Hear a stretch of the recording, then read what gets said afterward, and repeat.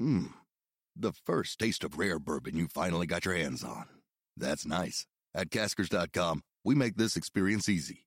Caskers is a one-stop spirit curator with an impressive selection of exclusive, sought-after, rare, and household names in the realm of premium spirits and champagne. Discover the top flavors of the year now by going to Caskers.com and using code WELCOME10 for $10 off your first purchase. Get $10 off your first purchase with code WELCOME10 at Caskers.com. Hello and welcome to The Great Indoors, the podcast which reveals everything you ever needed to know about interiors and explains how to make it all really work for you in your home. I'm Sophie Robinson. And I'm Kate Watson-Smythe. And I'd just like to say a big thank you to our sponsor, Tops Tiles. Now, whatever your interior taste or style of home, there's a Tops Tile for you. Follow them on Instagram at Tops Tiles for some everyday inspiration. I love a bit of tile inspiration. I mean, I've said it before, I just don't have enough tiles in my house. I really need to deal with that. Is it too late for New Year's resolutions? Oh, seriously, don't get me started. I've got that awful bathroom to do. So I'm definitely on the hunt for some inspiration. And I think I might want to do my kitchen as well this year. Maybe I should start looking for inspiration for the shower room. It's been used by 2 teenage boys for the last few years, so it could do with a revamp. So if, like us, you have a big project on for this year, hop on over to Tops Tiles for oodles of inspo. Now, with everything a bit grim and miserable and, well, February-ish. That's my birthday month. All right, yeah. Oh, it's nice. We like February. Drinks around yours then. You might be struggling to find much love for the great outdoors at the moment, but today's episode will inspire you because today we are on location with Oliver Heath, who is an expert in the field of sustainable architecture and biophilic design. In other words, the point where the great indoors and the great outdoors meet. Oh, clever. Do you like what I did Who there? wrote that? Yeah, it was good, wasn't it? So, as well as heading his own architecture and design practice, Oliver takes his knowledge across the globe to talk to architects about his research that really underpins health and well-being. And of course, we know him from his numerous TV appearances, and he has written, Kate Watson-Smythe, 3 whole books. So have I. His favourite subject. Oh, really? Okay, you're even Stevens. So, Oliver, hi, and Hi. thank you for having us in your home. Oh, it's a pleasure. Should we be outside? Oh, God, no, it's freezing out there. It's We've cold. actually had storms down here on the south coast, haven't we? So just to put it out there, Oliver lives in Brighton on the south coast. And was it Storm Brenda? He was in London, you know. Brendan. Oh, Brendan. Oh, he's in London Oh, as yeah, well? bins blew over something chronic every 10 minutes. So no, let's stay in your lovely warm home Okay. if we can. We're if that's inside all then, right. okay. We're in the great indoors. So this house, it already looks different from the others on the street, but it's a 1960s house, I think you said? Yeah, that's right. There were 2 houses built next to each other, both 1960s. You know, familiar, like wall-hung tiles, you know, terracotta stuff, lots of brick, plastic windows. We bought Quite about- big windows, though. Big windows. That's Yeah. the nice thing Yeah. about 1960s house. They don't have the floor-to-ceiling heights, but they do have nice big windows because of the sort of change in technology of the metal lintels going across. So lots of light going in, and you have a better footplate, but you don't necessarily have that kind of like more elegant floor-to-ceiling height. But that really suited me because I wanted to do an eco-conversion and transform something to being, you know, fit for the future. So I remember speaking to you, I think it might have been the week you moved in. I was interviewing you for The Independent. And you were talking about your plans to make this an eco house, I think was the phrase at the time. You know, I didn't really know what that meant at that stage. So you were very ahead of everyone, not only with buying a mid-century house, but also trying to convert it and make it sustainable. Yeah, I mean, I made it my mission from the point Yeah. that I was, you know, going on TV and doing the likes of change rooms to go that, you know, I've got this amazing platform to talk about stuff. I want to talk about things that I believe are really important to people, to houses, and sustainability, I believe, is just going to become so important. And of course, now we're seeing it, even, you know, over the last couple of years, it's just taking off. So finding this house that nobody would go like, oh, you've got to restore it to its former beauty. That, a phrase that just absolutely kills my design intentions. Nobody's going to worry, if I transform the house. So yeah, we got this house, blank canvas. We took all the wall hung tiles off. We rendered it with insulating render, insulated the attic, put insulation under the floors, draft-proofed So is that it. number one? Yeah. Start with the insulation. Insulation. When you're retrofitting on older property. Yeah. Insulating it, making it draft proof. And then we had to, ventilate the property. So we've got air coming in and out. And then, How do you do that then? We see that little circular vent up there? Oh. That belies just in this very complicated system called a whole house heat recovery system. Ooh. So it looks really simple. Basically, it's like a series of tentacles of pipes going all the way through the house, going to a box in the attic about the size of a dishwasher. And that basically takes warm, moist air, extracts the warmth, and then pumps warmed, fresh air back into the other living rooms of the house. So the house is constantly drawing air out and then pumping fresh air back in. So you've had to take the house apart to do that, we took it right back to the complete bare bones. So literally floors up, walls out, windows out. And is it easier to do that? You said you were looking for a 60s house. Is it just easier to do it in a 60s house than someone who's bought a Victorian house? With a more modern house, you've already got cavity walls that you can put your cavity wall insulation in. Right, yeah. You don't have the heritage issue, so nobody's going to go, you can't do that to an old house. Also, we've got all these cupboards going through the house. Like, there have lots of big cupboards, so we could put all these big pipes going through to feed the pipes to here and there and up to the attic, which you don't tend to have all that storage necessarily built in to a Victorian house. Yeah, so it sort of lent itself in the first place. Yeah. So having then taken it apart and reassembled it with rendering and insulation to make it function, then do we get to the fun bit? The decorating? No fun yet. I want to talk about budget as well, because this is all sounding like this is You just want to talk about cushions. I can't even see a cushion. Sorry. I know. I should say, I come from an architectural background, so I studied architecture for a long time. So, the bare bones and the way a house works is really important. And this kind of underpins how you deliver health and well-being to a home, really. It's got to be warm. You've got to sort out the damp and the moisture. Are modern houses being built with all this in mind? New houses should have all this already, right? Well, lots do. I mean, the reality is that 80% of the buildings that we'll be living in by 2050 are already here. So we're only going to build 20% more buildings. So the issue is, how do we deal with old buildings to make them healthy for us and serve us into the future?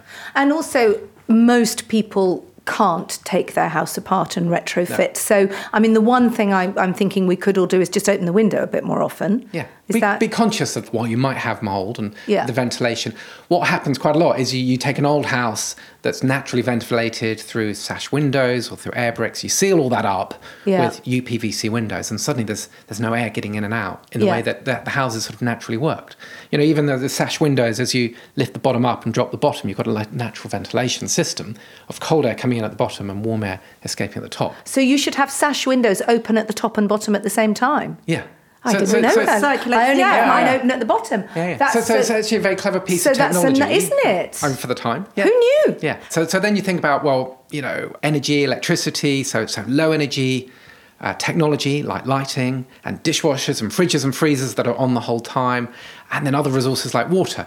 Water was a real bugbear for me. I just hate the idea of wasting water. Yeah. But what we're heading towards is houses just being powered by electricity. And in 10 years' time, there'll be far fewer houses with boilers and electricity coming in. So we are moving towards this kind of renewable electricity. That's the key, isn't it? Yes. Get your energy from a renewable. But that's the easiest thing. You can just go to a renewable supplier. You just switch to somebody. So there are loads of companies like Good Energy, Ecotricity, Bulb. That's the easiest thing you can do, really. So we'll put all that in the show notes with links so that people can switch over. Number one easiest thing to do. So everyone's going absolutely mad for well-being and biophilic design, and you're the person to tell us, where did it all come from? So biophilia means a love of nature, and it's a term that was popularised in the 1980s, and it's sort of been working its way through commercial design, particularly workplace design, where they can measure things like productivity and staff turnover and absenteeism. So it's got this really strong business case that demonstrates that when you improve the human connection to nature, it can help to reduce stress, which is obviously very damaging in the workplace, but also help people getting back to being at their best So it's been investigated in commercial spaces like workplaces and hospitality and healthcare. And now we're seeing a real interest in people going, well, if it helps in the workplace, what could it do to my home? Homes are so important to our lives. There's so much opportunity.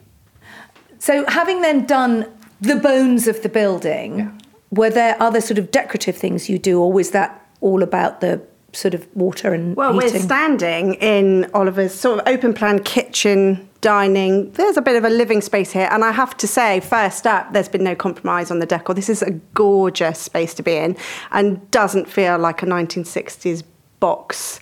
You've really added layers of texture and interest and decoration. So there's a wood-burning stove, and then the wall is clad Let's talk in about that wall, shall we? timber planks. Yeah. Yes. So This actually larch, it's a type of tree, came down in this big storm of 1987, if you remember that, from Kew Gardens. So this is actually kind of historic. It's got a little bit of a story to it. were you up there the next day with your little van? Right, I'm having that. Right. How do you find 1987 vintage larch planking? I was in a factory at the time, the factory where I got the timber for the front of the house. A timber factory? Yeah, right. outside Lewis. And I was saying, I've got any old timber, I want something with a bit of character. And he just turned around and said, oh, see that whole wall, we're getting rid of that.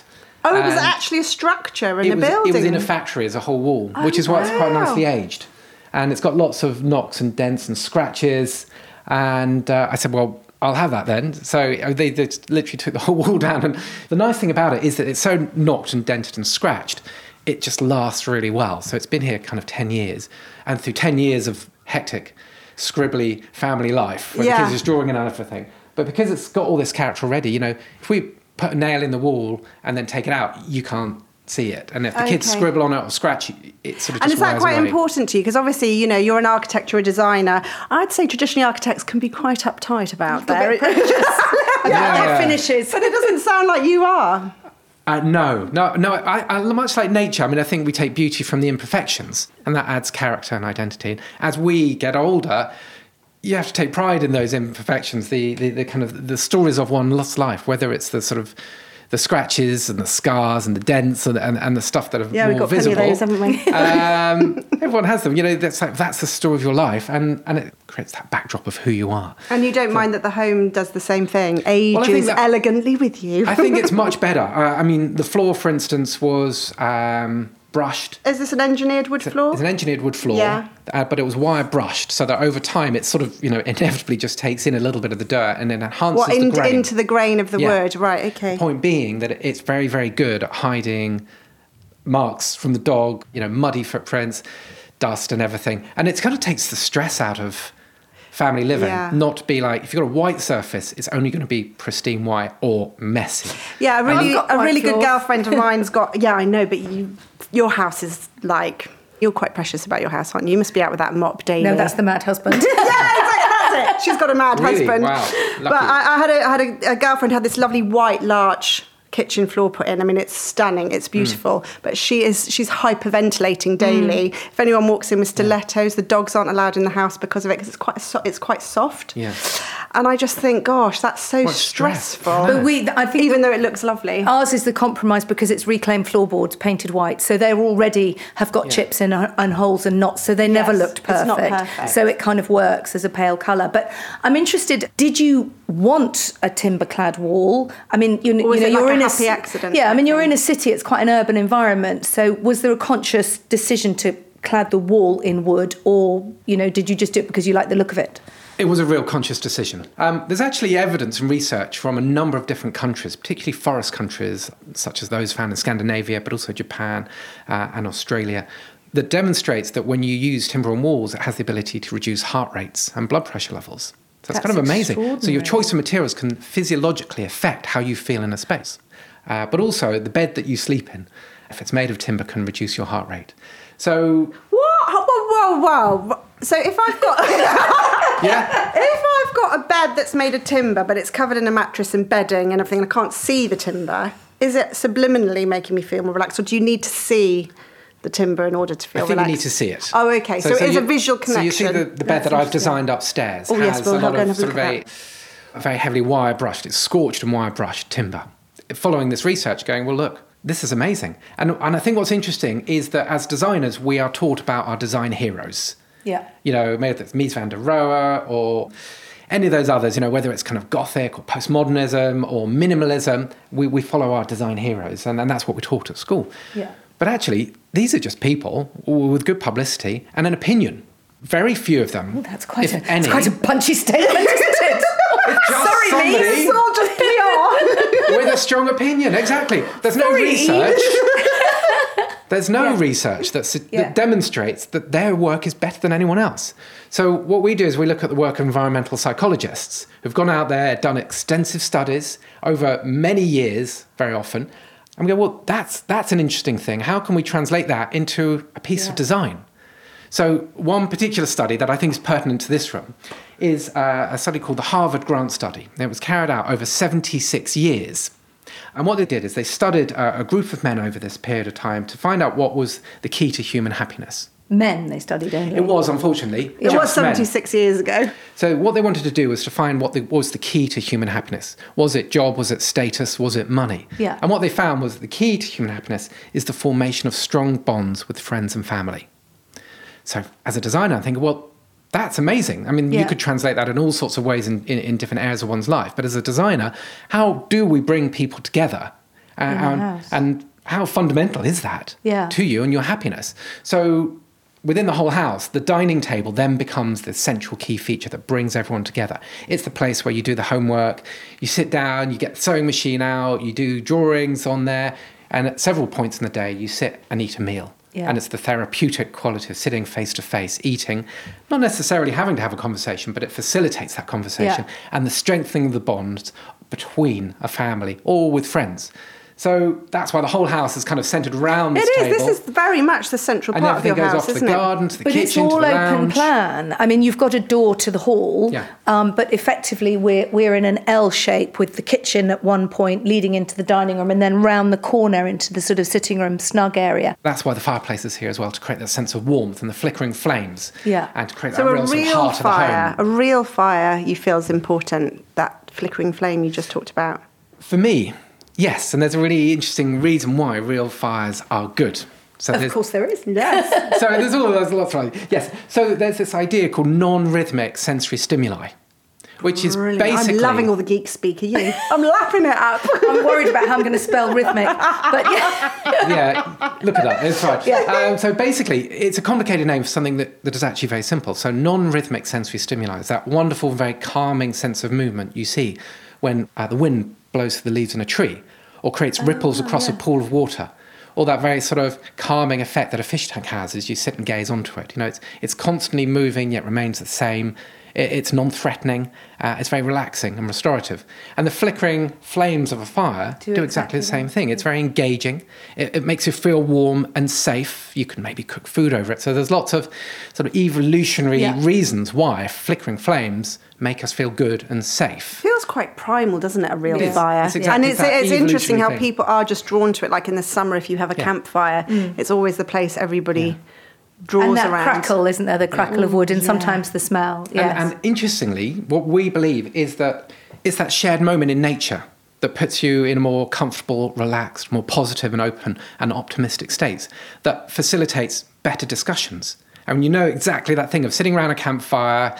Maybe you've got a glass of wine in your hand or something. I was going to say that does have a little bit. But you just gaze into the fire and you have quite different conversations with people because of that sense of warmth and safety and the multi-sensory inputs you get. I've got a wood-burning stove too, and we love it, but they have had quite a lot of bad press, haven't they? Yeah, lately? I mean, we're living in very rapidly changing times, and there's a lot of conversation about air quality at the moment. There are. The rules are changing all the time. The key thing with the wood burning stove is you absolutely must burn dry, seasoned wood, because wet wood obviously gives off a lot more smoke, so it's a lot more polluting. So, and of course, we'll put all this information on our blogs and in the show notes. I'm madaboutthehouse.com and she's sophierobinson.co.uk. And what about coal? Are you allowed to burn that still? In certain areas, and smokeless coal, that's more complicated. But the wood-burning stoves are meant for wood. Oh, yeah, they are. Okay, so ignore I just said that. Yeah, let's cut that bit out. Right, so we've done. Clues in the name, Soph. The clues in the name. It's a wood-burning stove.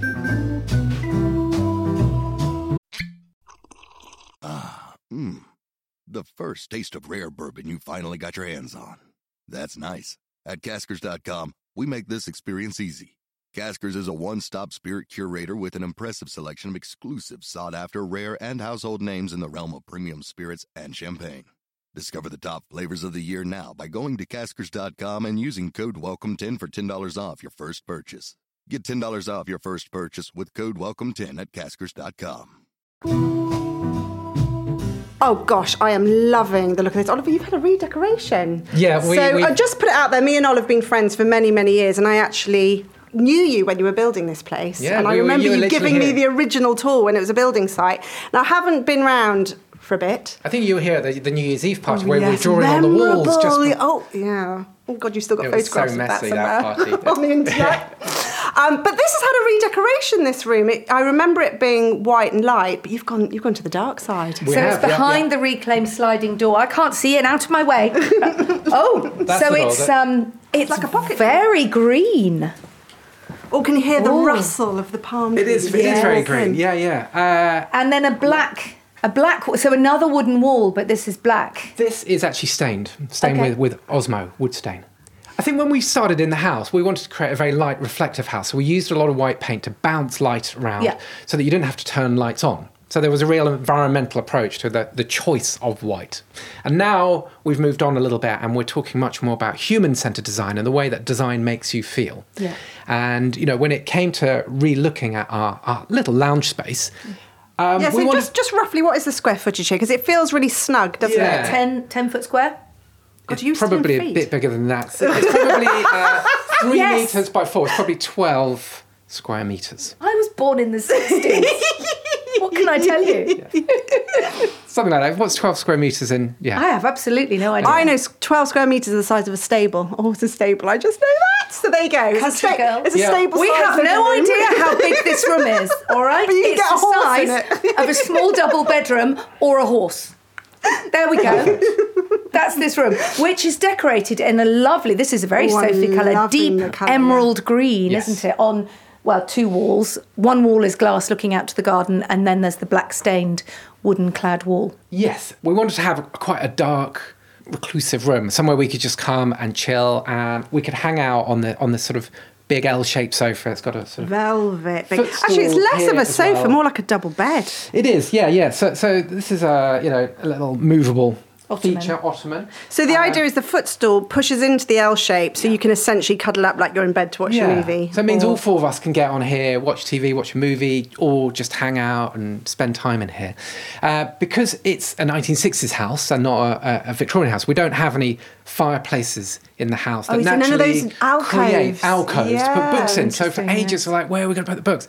So we created, in a sense, a sort of a focal point with this multi-shaped... It's like a modular, cubey bookshelf, it really is very, very simple, but it creates a kind of focal point for the room. It's lifted off the floor to make the room feel a little bit bigger. Oh, clever. And there are some just kind of very warm lights in there so that, the room just feels very snug. When you say warm lights, what, just sort of little... You've popped a few table lights in there. Well, yeah, they're just sort of... Oliver's down on the floor. Oh, look, he's got a pink crystal. He's got a crystal. I love these. So tell us about... So is that a salt light? It's a Himalayan rock salt lamp. Of course it is. And you only find them in those hippie shops. And there's 1 or 2 of those in Brighton, I believe. Loads of those. Kate's always in the hippie shops with their dream catchers. Exactly. So we recently designed a meditation and yoga space in central London, and we designed this sort of beautiful central feature with about 7 or 8 of them clustered together. And there is something so warming and wonderful about the light they give off. Because the light bulb is inside the rock crystal, so you get and this sort of it. Well, it's a bit like a lava lamp, isn't it? Without the movement. Yeah, that's the colour. A lot of texture, but it's this wonderful warm light. It's quite a dusk-like light. Yeah. So it makes you feel very calm. Oh, it's super nice. And there's lots of plants. I mean, obviously you've got the enormous windows. Yeah.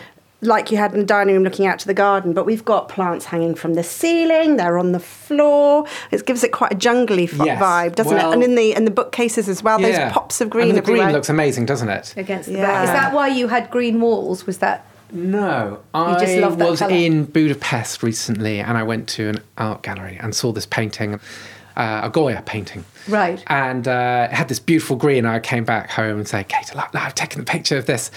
Look at this. And Kate is your wife, just to flag it up.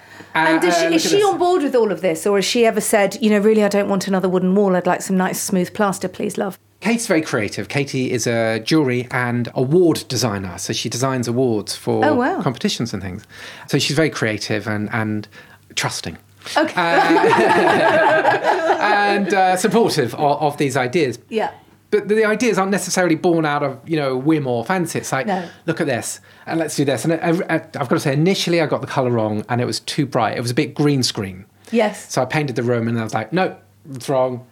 2 shades darker, and it just felt that much more I think that's so relaxing. great to flag up that, here you are, award-winning interior designer, and you know that you can put paint on the wall and go, no, it's not right, and redo it. Because so many people have angst about getting paint colours wrong. And I think it's just really nice to put it out there and saying sometimes until you get it on the walls, you don't actually know, and it's fine to change it. It's worth it, because otherwise this stuff just bugs me so badly. So I want to go upstairs and see the bed that's going to make me sleep better. Oh, yeah, let's see that. Go on.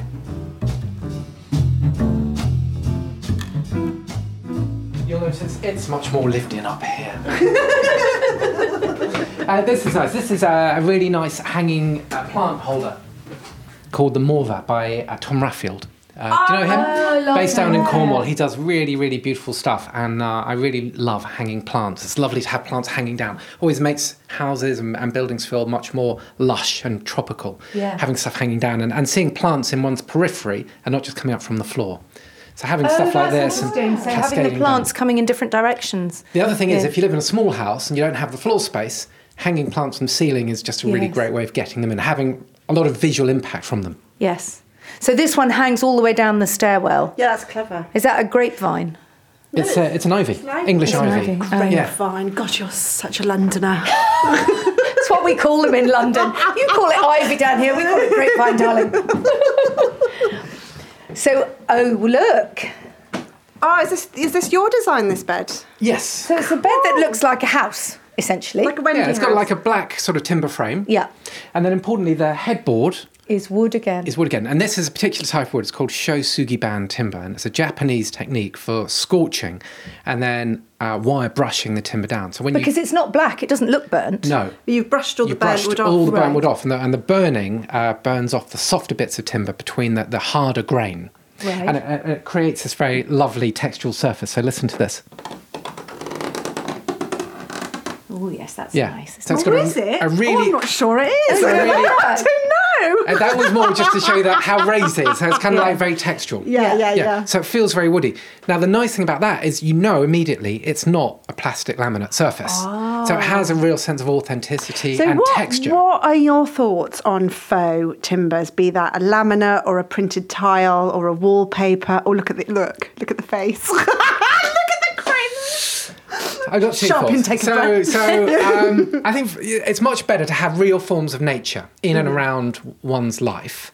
But if you can't, then maybe it's better to have some visual texture. Right. Better than nothing? It's better than nothing to have some timber surface, but I'd always strive to have real timber. Because you're not just getting the look, you're getting the feel. The sensory quality. Exactly. I mean, we have all these senses and we tend to just design for the visual. Yes. And we understand, 80% of our built environment through our eyes. But the thing I wanted to tell you about here is actually bedrooms are really, really important. I mean, they're not just a sort of sanctuary to sort of hide away from the kids. They are partly that, and then of course spend time with one's loved ones. But sleep is so important to us, and it's so fundamental to our health and well-being. But we've really taken it for granted. Yeah. Have people boasting how little sleep they need. But the impact of poor sleep, of course, as we all know, as parents or designers or people have busy lives, the impact of poor sleep is catastrophic on one's life and one's daily life and one's relationship with people. When you don't sleep well, it affects your everything, interpersonal relationships. Katie says one gets grumpy. My wife. I don't know. I've never seen it myself. When you don't see it, it affects your relationships, your ability to focus, to concentrate. You get distracted easily. And also, if you don't sleep well, it can actually make you more attracted to fatty foods. So there's a risk of diabetes, obesity, depression, and even cancer. So we really need to think about how we design our bedrooms to support good sleep. Oh, come on. What are your top tips? And so that is really important to me. So the first thing is natural light is fundamental to getting good night's sleep. Natural light affects our circadian rhythms. And our circadian rhythms are our body's reactions to periods of light and dark across a 24-hour period. It affects our mood, our behaviour, and importantly, our body's release of melatonin and serotonin, which are the body's sleep-wake hormones. So Serotonin's the happy one, isn't it? Yeah. Yeah. So getting enough natural light balances up your circadian rhythm, which helps you to be both alert and awake in the daytime, and also to sleep better at night. So being outside, getting what we call a photon shower, which is an intense burst of natural light, is really, really important every day. And, we spend 90% of our lives indoors. So I know, it's astonishing. It's amazing, isn't it? Yeah, so, incredible. So getting out and being in natural light is really important to reset your circadian rhythms. But of course, in the middle of winter, there's not so much natural light, and we have to think about technology. In our lives, of course, we've welcomed in televisions, laptops, tablets, and it's the blue light that comes from this technology that late at night stimulates the brain. It tells your brain it's the middle of the day, and we all know that thing of looking at our smartphones, social media, the news, the weather, putting your phone down, thinking that you're tired, and then still, your brain is whirring and buzzing. In my bedroom, I have here. Well, you've got 2 chandeliers hanging down either side. Yes. Of the I bed. love those. Very pretty. Vintage glass beaded these are kind of chandeliers. vintage chandeliers.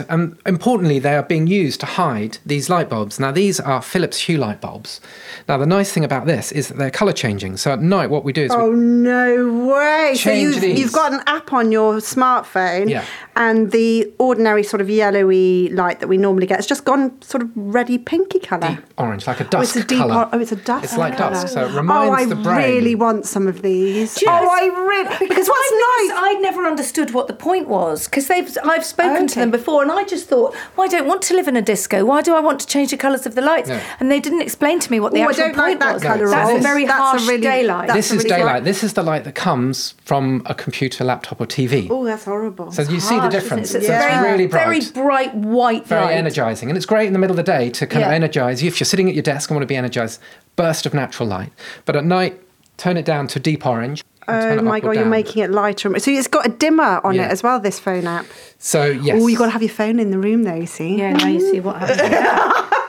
Talk yourself out of that. Come on, Oliver. No. In reality, once you've set the colour, you can take your phone out the room, charge it up somewhere else, and then turn the light off by the switch. By a traditional switch. Yes. Okay. And you would tend to, that's your evening colour is the orange, so you don't need it to be green or pink or Exactly. different So colours. it's orange, and you're trying to have that for at least an hour before you go to sleep. Yeah. So you just remove that kind of stimulating light. Got it.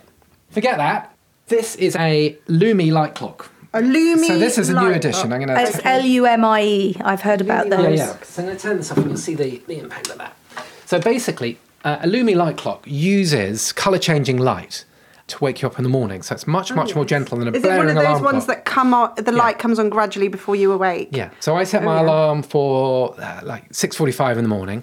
Half an hour before that, the light starts very, very gently as a deep orange. You can't quite see it in this light. You can just about see it there. Yeah. And then over the course of half an hour, it gently turns on from orange to yellow, and eventually, at the point that I'm supposed to wake up, it's bright like that. Oh, bright Bright white. Bright bluey white. So it very gently wakes you up using light, and at that point, then an acoustic alarm comes in that's basically birdsong. Oh, so it's a very, get out of here. It's a very gentle way of waking up.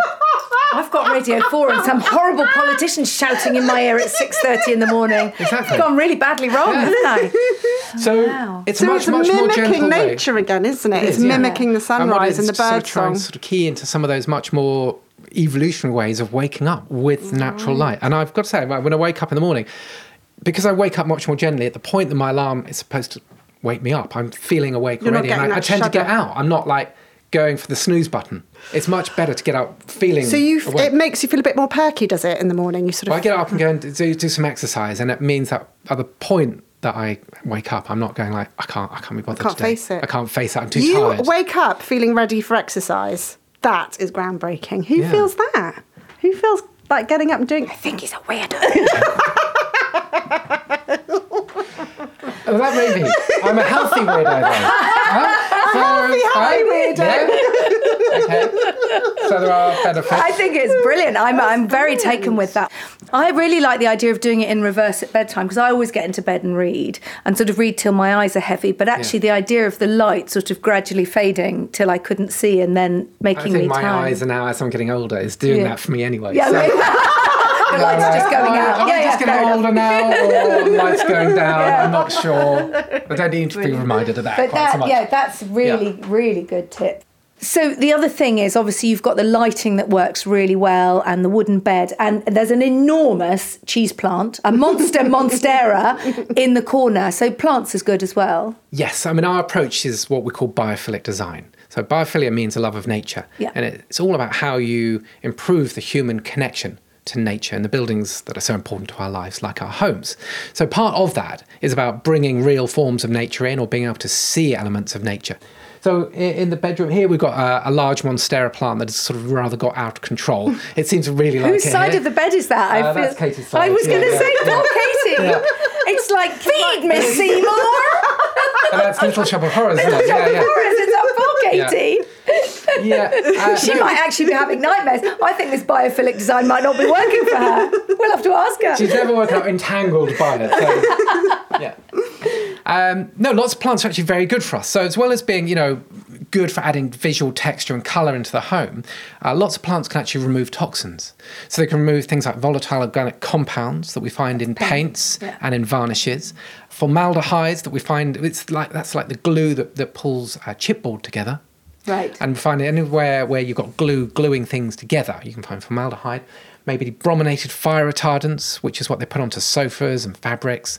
So plants are very good at removing those, and they sort of ingest it through the roots and remove that from interior spaces. So as well as removing toxins, they help to modify temperature and humidity as well. So of course, the earth kind of draws in the humidity that's formed when you breathe at night.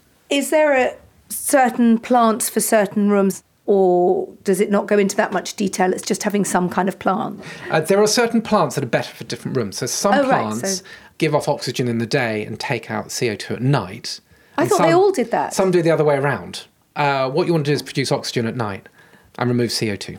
So certain plants like mother-in-law's tongue, snake plants, I think ivies and ferns are very good for that. And of course, lavender is a very good plant because of the scent that it gives off.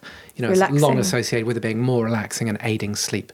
So certain plants are very good for bedrooms, and other plants are good for other spaces. That's fascinating. Oh, how do you keep them alive? That's my problem. You don't. You don't necessarily all the time. But it is actually, the nice thing about it is you've got to get into understanding a plant. A pet will come up to you if it's hungry, and a plant will tell you if it needs being looked after. It's saying either, I need moisture, or I need a little bit of vapour spray, or you've overwatered me. That's quite sophisticated. There's plants in this house. Yeah. But I never know, because I've got plants where they go brown leaves around the edges, and you think, well, is that overwatering or underwatering? Talk to me. I don't know what you want, plants. So we have a sensor. So a little probe with a dial, and you stick it into the soil, and it tells you how much moisture is in there and if it needs watering. Yeah. I need that probe. That's all I need. They're really good. They're like £5. Well, and it's plant moisture meter. Moisture detector. Moisture meter. I need that. Yes. And it basically tells you if you've overwatered it or underwatered it, or if it needs. Okay, so teenage bedrooms. The house is going through a transformation. The girls are, 11 and 13. You're looking cagey, Oliver. I am. We've got a couple of teenage Is that beads of sweat on your I've forehead? got 2 teenage boys. There is nothing in there that can shock me in any way, shape or form. The entire contents of my kitchen are in one of my boys' bedrooms. It's dark. The bed's not made. Oh my word. Oh, brilliant. Oh my God. This is fine. It doesn't even smell.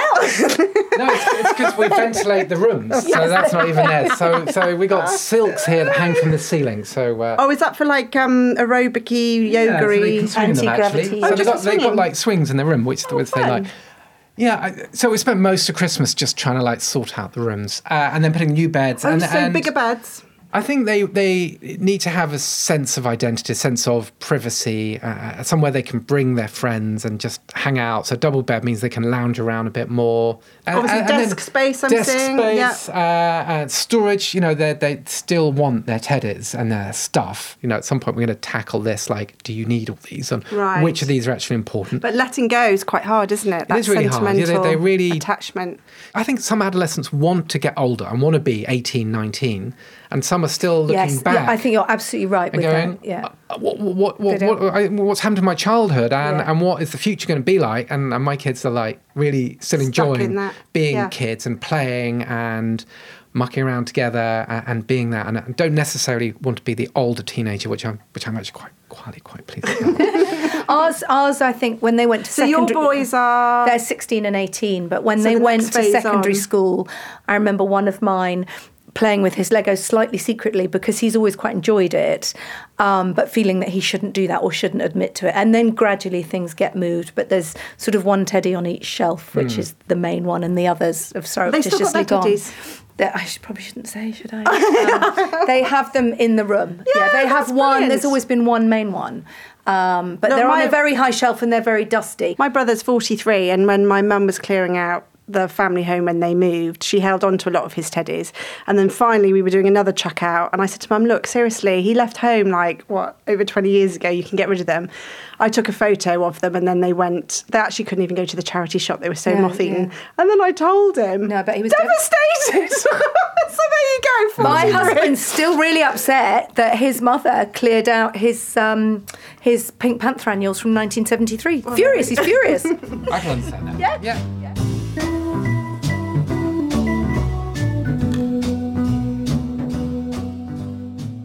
So we're in the bathroom. Anything it's echoey, isn't it? Anything biophilic or making yourself happy about the bathroom, or is that just come in, shut the door? As a designer, I tend to think about the sort of sensory journey. So imagine in the morning you're woken up very gently with a kind of changing light from the bedside clock, step out of the warm bed, onto the sheepskin rug, onto the wooden floor, and then onto the sort of stone floor in here. Green slate? It's called Kirkstone slate from the UK. This is the natural green slate? Yes. Beautiful. Yes, it's really beautiful. So it's got a lot of texture and grain and lines on it. So it needed quite a lot of sorting between the bits that had lines in and the bits that didn't. And the little bits that you can just about see have got sort of a little bit of sort of gold fleck in it. So you've wrapped the floor, the side of the bath and the shower wall in it. So the whole bathroom is sort of wrapped in it. I think it's one of those things that I was conscious that if we're going to do the bathroom, I don't want it to kind of feel like it's gone out of style, out of fashion. So it's not trend-led? No, it was much more about just looking at the beauty of natural textures and patterns and going, well, that sort of stuff doesn't go out. Yeah. If we can rely on that, then the house will always feel like it's doing what it's supposed to be doing. Yeah. That's interesting, because doing a bathroom, I would argue, is one of the hardest rooms because it's quite a commitment. It's not something we switch and change readily because tilers and plumbers and the materials, it all adds up, doesn't it? So this bathroom you obviously did 12 years ago when you did the renovation. Yeah. And it has totally stood the test of time. And I think maybe because you've gone for quite a classic natural stone rather than anything that was maybe patterned or colourful or... And tile trends do change, and we think they don't, but you look back 5-10 years ago and it's really transformed. Yeah, that limestone bathroom thing was such a huge thing. This sort of looks very now again. My point is that if you go for natural patterns and textures, they tend not to date quite so much. Awesome. I think that's it, isn't it? That's a brilliant piece of advice. These are also reclaimed shutters from a French chateau. Which you've used as doors on your bathroom storage. Yeah. Bathroom storage? You've got quite a lot of bathroom storage. I mean, there are 3 women in this house. Then there's a light that kind of beams through it so that they glow. Nice. Fancy. And then the side light is important. Psychologically, it's really important to put lights either side of the mirror, because quite often that's the last thing you'll see of yourself before you step out for the day. Well, it's the most flattering way to light your face, I've understood. What, sideways? Yeah, absolutely. On a dressing table mirror or a bathroom mirror, having a pair of wall lights either side, so the lights hitting you either side, and definitely not above, that downlight shadow you get. Very aging. That's very my downstairs aging. loo. It's horrible. So you're saying because it's flattering psychologically, that gives you a positive boost? I think so, yeah. Absolutely. You see yourself in the best light before you step out and face the world every day. I had a mirror. For years, I had a mirror I didn't know inadvertently was a slimming mirror. So I've always gone out of the house going, whoa, I look amazing. I look like Victoria Beckham. And then I saw myself in a proper mirror. It was like, dear God, I'm on a diet. No, just keep looking so in that psychological boost works really well.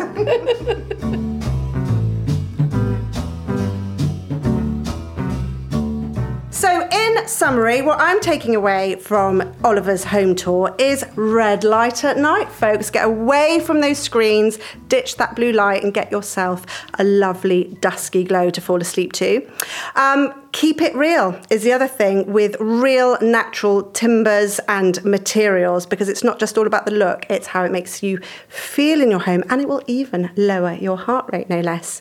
And then embrace this whole theory of biophilic design. Get loads of plants in your home. They reduce stress, they aid recuperation, and they also clean your air. Works. Now, before we go, Oliver, everybody has to do this. Tell us your design crime. Okay, so my design crime is basically kind of flashy, over-extravagant interiors that make you feel uncomfortable. Oh, I'm there. Like You it. know, it's like gold taps that just show your finger marks. It's like covers over sofas, plastic covers like you used to have, or just extravagant things that make you feel uncomfortable. I think you've got to keep it real and create spaces that just make you feel great. And if you feel great, then you'll have great interactions with people, and people will enjoy being in those spaces. Perfect. I'll sign up for that. Yes. So before we go, a quick reminder that if you want more pearls of wisdom from Sophie and me, come and find us on Instagram, where I'm mad about the house and she's Sophie Robinson Interiors. Have I got it right? You have this time, I've got finally. it right. And Oliver is at Oliver Heath Design. And don't forget to check out the Facebook group, The Great Indoors Podcast, where they're all busy chatting away and ignoring every word we say on here and breaking all our rules as if they have personalities and tastes of their own. The idea. Do spread the great indoors love however you can, by telling a friend or writing us a little review. We've had some really nice ones, by the way, lately. And finally, just the biggest thank you, Oliver, for having us in your beautiful home. And what are you up to next? I'm taking part in a new exhibition called Planted, and it's on in May in London, and it's all about urban greening and health and well-being. So it's going to be like a fascinating collection of people selling amazing stuff and getting involved with how our spaces make us feel. So I guess people can find out more on your website, which is oliverheath.com. Simples. Thanks also to our sponsor, Tops Tiles, to our producer, Kate Taylor, and of course to you for listening so avidly. And we'll see you in the great indoors.